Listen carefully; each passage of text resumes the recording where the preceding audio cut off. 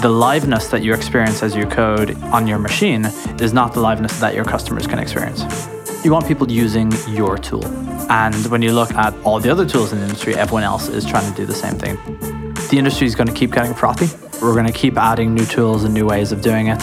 And the thing that I'm really trying to do is I'm trying to take things that we've done before or that we're doing now and to look at what can we remove. And once you remove things, only then can we start to really simplify.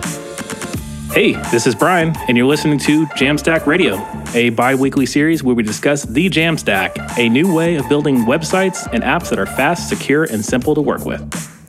Jamstack Radio is brought to you by HeavyBit, a program dedicated to helping startups take their developer products to market. For more information, visit heavybit.com. If you're interested in being a guest on the show, or if you'd like to suggest a topic, find us on Twitter at Jamstack Radio. So welcome to another installment of Jamstack Radio. In the room, we've got Paul Bigger. Hey, Paul. Hey, how are you? Good. Well, Paul, you've got a history, so do you want to talk about why you're here today? Sure. So the history that you're referring to, I'm a host on another one of the HeavyBit podcasts, To Be Continuous. Which is a great name, by the way. Thank you. I'm pretty jealous about that. I don't remember whether it was me or Edith who came up with it. I'm pretty sure it was Edith. She loves a good pun. So before this, I was the CEO of CircleCI, and I'm currently the CTO of Dark, which is at darklang.com. Cool. So could you briefly explain what Dark is? So Dark is about making it 100 times easier to code. And specifically, we're targeting backends. So if you're something like a React developer or Jamstack developer who needs a backend to communicate between the various clients that you're building, Dark is the thing that is supposed to do that super easily. You can think of it as serverless taken several degrees further. Okay, excellent. I mean, that's like right in the wheelhouse of what Jamstack's all about, and the abstraction of all your different layers. And so I was just at RailsConf last week, and I had this long conversation around how full stack doesn't exist. And my day job is GitHub, and we have full stack engineers. Yep. And so I was able to tell them that full stack doesn't exist, even though they think it does. And so I think with the abstraction of those different layers, and we were talking before we hit record, talked about like how React first came out the gate doing one thing really well. Now React does a lot of different things. And I think the nomer that it's not a framework is kind of a lie now at this point, but that's for another discussion with the React team. Obviously, you've been paying attention to the space, and you're now trying to, I guess, attack one of the acronyms inside the Jam. So how did we get here as developers to now have these like tools to solve these problems? So I think it's actually related to this full stack idea that you had. If we look back, 10, 12, 15 years, then people were full stack developers. They wrote the whole thing. And as the industry progressed, things got a lot more specialized. And so people started building tools that solved specific problems of their area a lot better. And those tools grew in complexity to the point where people had to specialize. So now, if you say you're a full stack developer, well, I sort of probably include myself in that category a little bit. But how much do you know about the in-depth nature of React? And the answer is not that much. Yeah. But you also know a decent amount, but again, not that much about your backend framework and about your infrastructure framework and so on.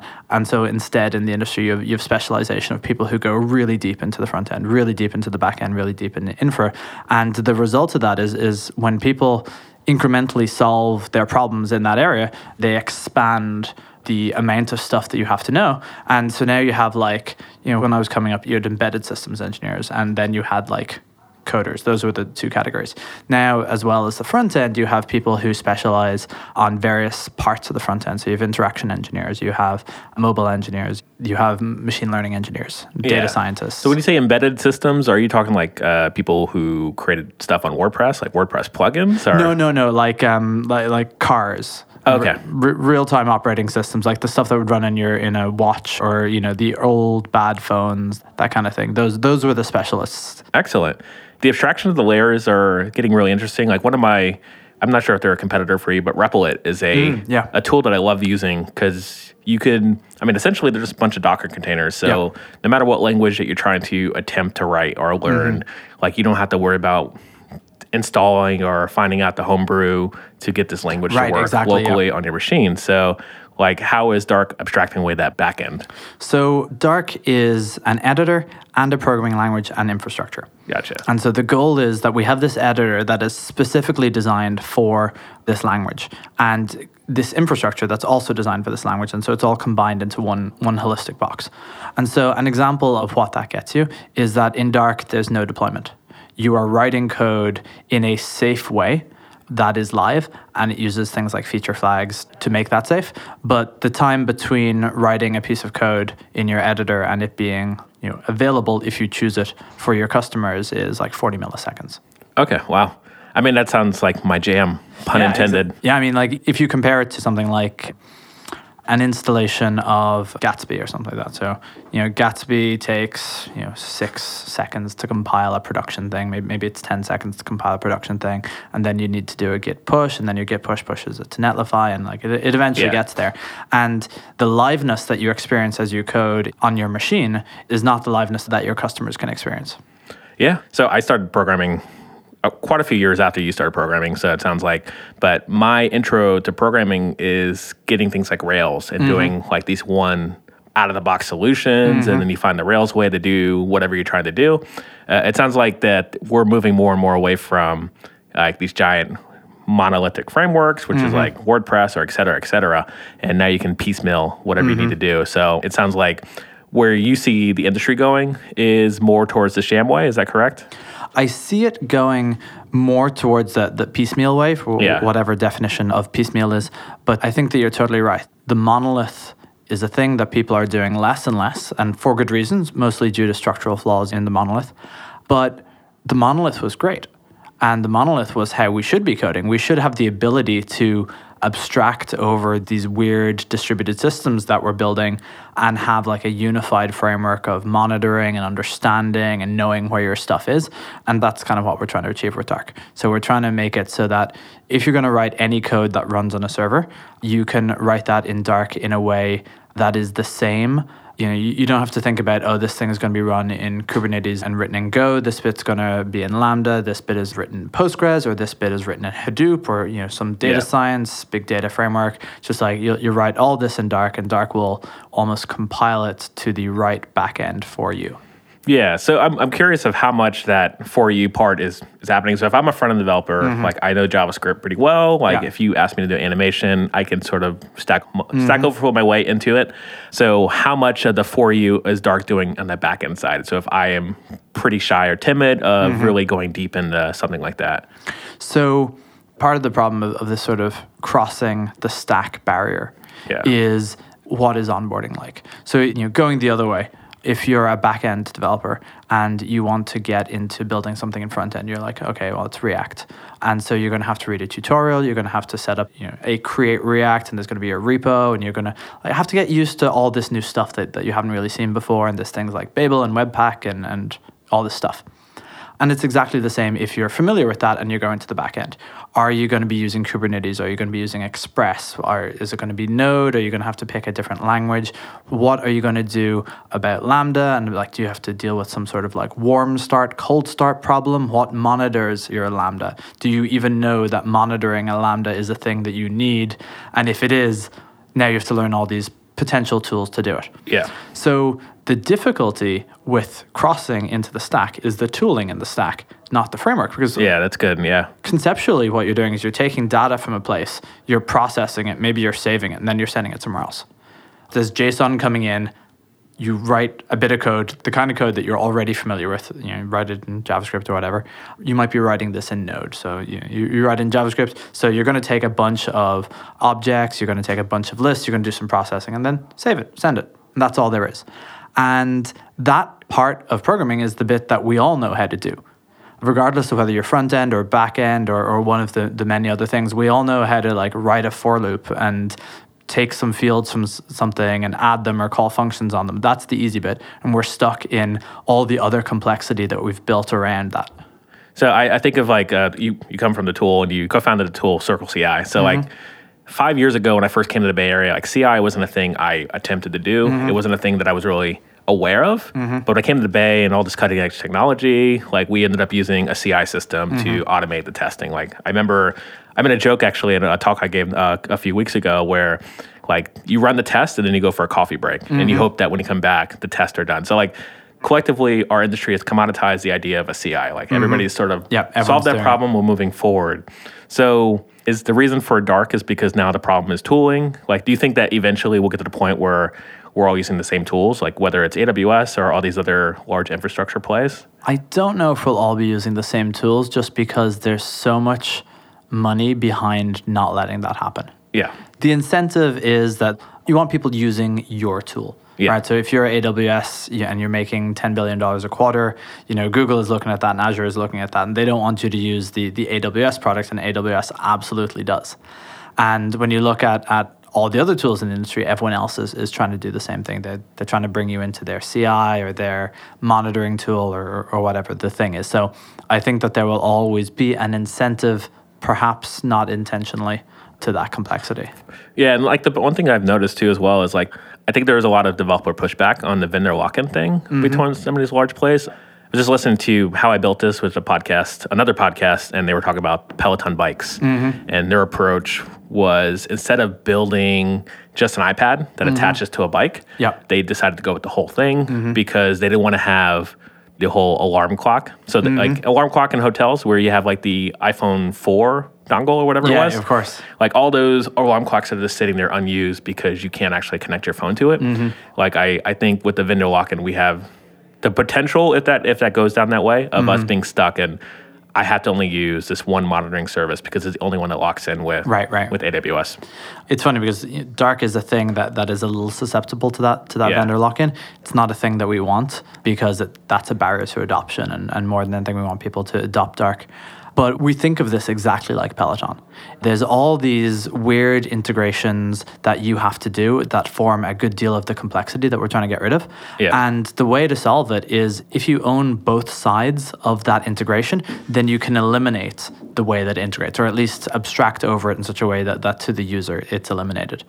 So this is very much what Dark is about. We abstract over infrastructure. You just write code. You don't have to think about what database it's in. You don't have to think about what language it's in. You don't have to think about the integration between the database and the language and how good the ORM is and how you're going to optimize that, or whether you get to write actual SQL or that kind of thing. It purely abstracts over that, and the result is you get this shiny Peloton-like thing, like experience, rather than a broken iPad sellotaped to the front of your bike. Yeah. So now I'm thinking of comparisons of other things that potentially could be competitors or maybe even partners with Dark. So I think a company like Glitch, I think most people in the JavaScript space is familiar with Glitch. And I think it's sort of like this euphoric experience when you first tinker with the Glitch, or I guess the term is remix a Glitch repo or a project. I'm like conflating all their marketing terms, but I'm not sure which one's right. But once you remix a project, like something works and then you move on, and it took away all that JavaScript fatigue, I think is what I don't think they were intentionally, that's what their marketing was focused on, but they basically did that. I do a lot of these one-off projects, interactive APIs, and I do a lot of training. So I reach for a Glitch remix or a repo, and then say, hey, everybody in the room, just remix this repo, and all the 45 minutes to like an hour and a half of just setting up something and making sure dependencies work is all gone. And I think like the whole onboarding thing that you're bringing up, every time you hire a new developer, like there's all these popular scripting tools that we have now, but I remember back in the day where it was like a full 4 days of just like, download this, see if this works. Okay, upload this dependency, download Xcode for some reason, maybe make this work, run the script, and all that's gone. Well, sorry, all that's gone in the roles I've had so far. And like, obviously, there are some people who probably should work on scripting. So, is the goal also to one click include your backend through Dark in the future? Is that so? It's very similar, yes. Yeah. So the overlap between Glitch and Dark is like very high. Yeah. Same with Replit. Like they're both like wonderful tools that see the world very much like we see the world. Where the distinction lies is Glitch is targeting this, you write your front end and your back end together and all in JavaScript. What we're targeting is you write your entire back end. You can write front end in whatever you like. And you write your entire backend in Dark, and then it builds the ideal backend for your thing. So it's a lot more around how can we safely scale backend operations. Glitch has a separate niche than that, and Replit has a separate niche than that again. Yeah, and how would you sort of future-proof things like, I think we're at OAuth 2 at this point. Like, what if OAuth 3 comes out, or OAuth 5, or JWTs, or something, some weird acronym comes out? So this is a really good example of the kind of problem that Dark is trying to solve. We are building the whole thing around this idea of continuous delivery. In the old days, we wrote these applications, or today, we write these applications that run on a single machine, and that when you make a change to it, you are changing the software that runs on that machine, and then you're distributing it to all your things. And so you're making a change. But in the continuous delivery world, what you actually want to be doing is you want to make the new thing, switch over to the new thing, and then step away from the old thing. And whether or not you're doing that is essentially like the factor that correlates most highly to whether your service works all the time or whether it goes down. So are you able to plan for this like nice, easy transition? Yeah. So Dark is like fully built around this idea. So you have this code running in production, and you write this new code that you want to be running in production alongside it that has easy flags for switching over, for you, for your team, whatever it is as you want to test it out. And everything in Dark is versioned to allow this. So every function is versioned, every handler is versioned, every type is versioned. So you can imagine you want to make some change to some little utility function, right? But the utility function is used throughout your code base. If you make the change, that one change that you're looking for this like one API endpoint, you have to make that change to every other place that uses it, and you might not have enough testing, you might not be confident. What Dark lets you do is it allows you to make a new version of that function. You can't change old functions. Make a new version of that function and apply it to just one endpoint. And then when you gain confidence in that, we have you the list of all the other places that it's used, and you can go in and say, all right, I'm going to change this one. All right, I feel confident in that one. Let you go through the whole way. And basically tooling around best practices for how people should be writing software that allows it to be this, allows you to do it right much more easily than we do it today wrong. Yeah, I mean, that's a really good point too. And I'm thinking, as you were saying that, so when I first got into programming, like I learned Git, and I didn't know what Git was. I didn't know why I needed to know what it was. But it sounds like Dark and all these other tools we've mentioned so far, like they're abstracting the need to know some of the lower level things. Is that true? So like, we're trying to remove all these integration points. Yeah. And the word we use for it is accidental complexity. We're trying to remove all the shit that you shouldn't have to learn. So Git is a really good example of this, because what you have when you're writing software is you have 3 or 4 different places where that code is deployed. Something goes into your master branch of your Git repo. You have something hits the server, you have something hits a CDN, and then once it's hit the CDN, then it hits a client, at various times for various different clients, depending on when people press refresh or whatever. So you have all these different places where that transition can happen. And it's like, how many of those can we reduce it to? Can we make it so that a feature flag and a deployment and a CDN deployment are the same step and they use the same flag? And if you do that, then you remove the risk that comes from each individual one. So pushing that thing to Git no longer becomes a thing that you do, because the thing that's important is pushing it into like a place that your customers can use it. Yeah, there's a talk that Heidi from LaunchDarkly, so she's a developer advocate at LaunchDarkly, I know. Edith, your co-host on To Be Continuous, talking about the removal of branch-based developing in the future. I keep running into her, and she keeps telling me about this talk. I don't know if she's actually giving it publicly on a stage yet or to record it, but hopefully it will be in the future. But I don't know. I feel like I'm just creating my developer lawn, and all these new developers that don't have to deal with things like Git. Like I'm just going to start complaining about, it was worse 2 years ago. You don't even know. Right. So I'm just like, almost like this jealousy. Also, then the other parallel is like, so I have 2 kids, and my son, who's 5, now is at the point where he can wake up whenever he wants. He knows how to turn on TV. He knows how to get the Fire Stick out. He knows how to, start his day on his own pace. And I just remember back in the day when I had to like wait for cartoons to show up. Right, I know. And now it's on demand for him. So I'm just waiting for the day where he can just tell like Alexa to start the toaster and put the Eggo in. And he doesn't have to worry about degrees or settings. Right. So I feel like that same analogy is now with all these new or up-and-coming developers going out too. Everything's becoming on demand. Yeah, it's insane to think about that, and only in a short amount of time, like we're seeing this transition happen. Yeah. The part of the movement, and the thing that ties a lot of what we've been talking together, this phrase that Charity Major uses, which is testing in production. Yeah. And so you can think of, something like Glitch or REPL or Dark or launch darkly. Right? These are all the same ideas that you're going to be putting something in production anyway. You may as well not pretend that this is going to be some golden handoff that is going to work perfectly, and instead build your tools around the idea that, yes, we are going to be doing it in production. We're going to be writing in production. That transition has to happen at some point. We may as well build our tools around that concept. Yeah, I mean, it's true. And then the whole idea of continuous integration that we mentioned before, like having that automated, all that process, like you're going to have monitoring out there. So if something breaks or something goes down, it sounds like there's no reason to have like a 6-month like staging cycle or whatever it is. Right. And if you take that to its logical conclusion, there was no point having a 6-month staging cycle, because the risk of that one big, everything that we made in 6 months is going to be delivered to the customer at the same time. That made no sense. And it also makes no sense that we wait an hour for the thing that we want to go out, or we wait 5 minutes or whatever is the end of our CI. If we build our tooling not to be, okay, we've got this monolithic thing and we're going to exhaustively test it and then we're going to release it because now we know it's safe. If you build it so that we know exactly the change that you're making in production, and we only need to verify that small thing. And that small thing we can verify in less than a second. Excellent.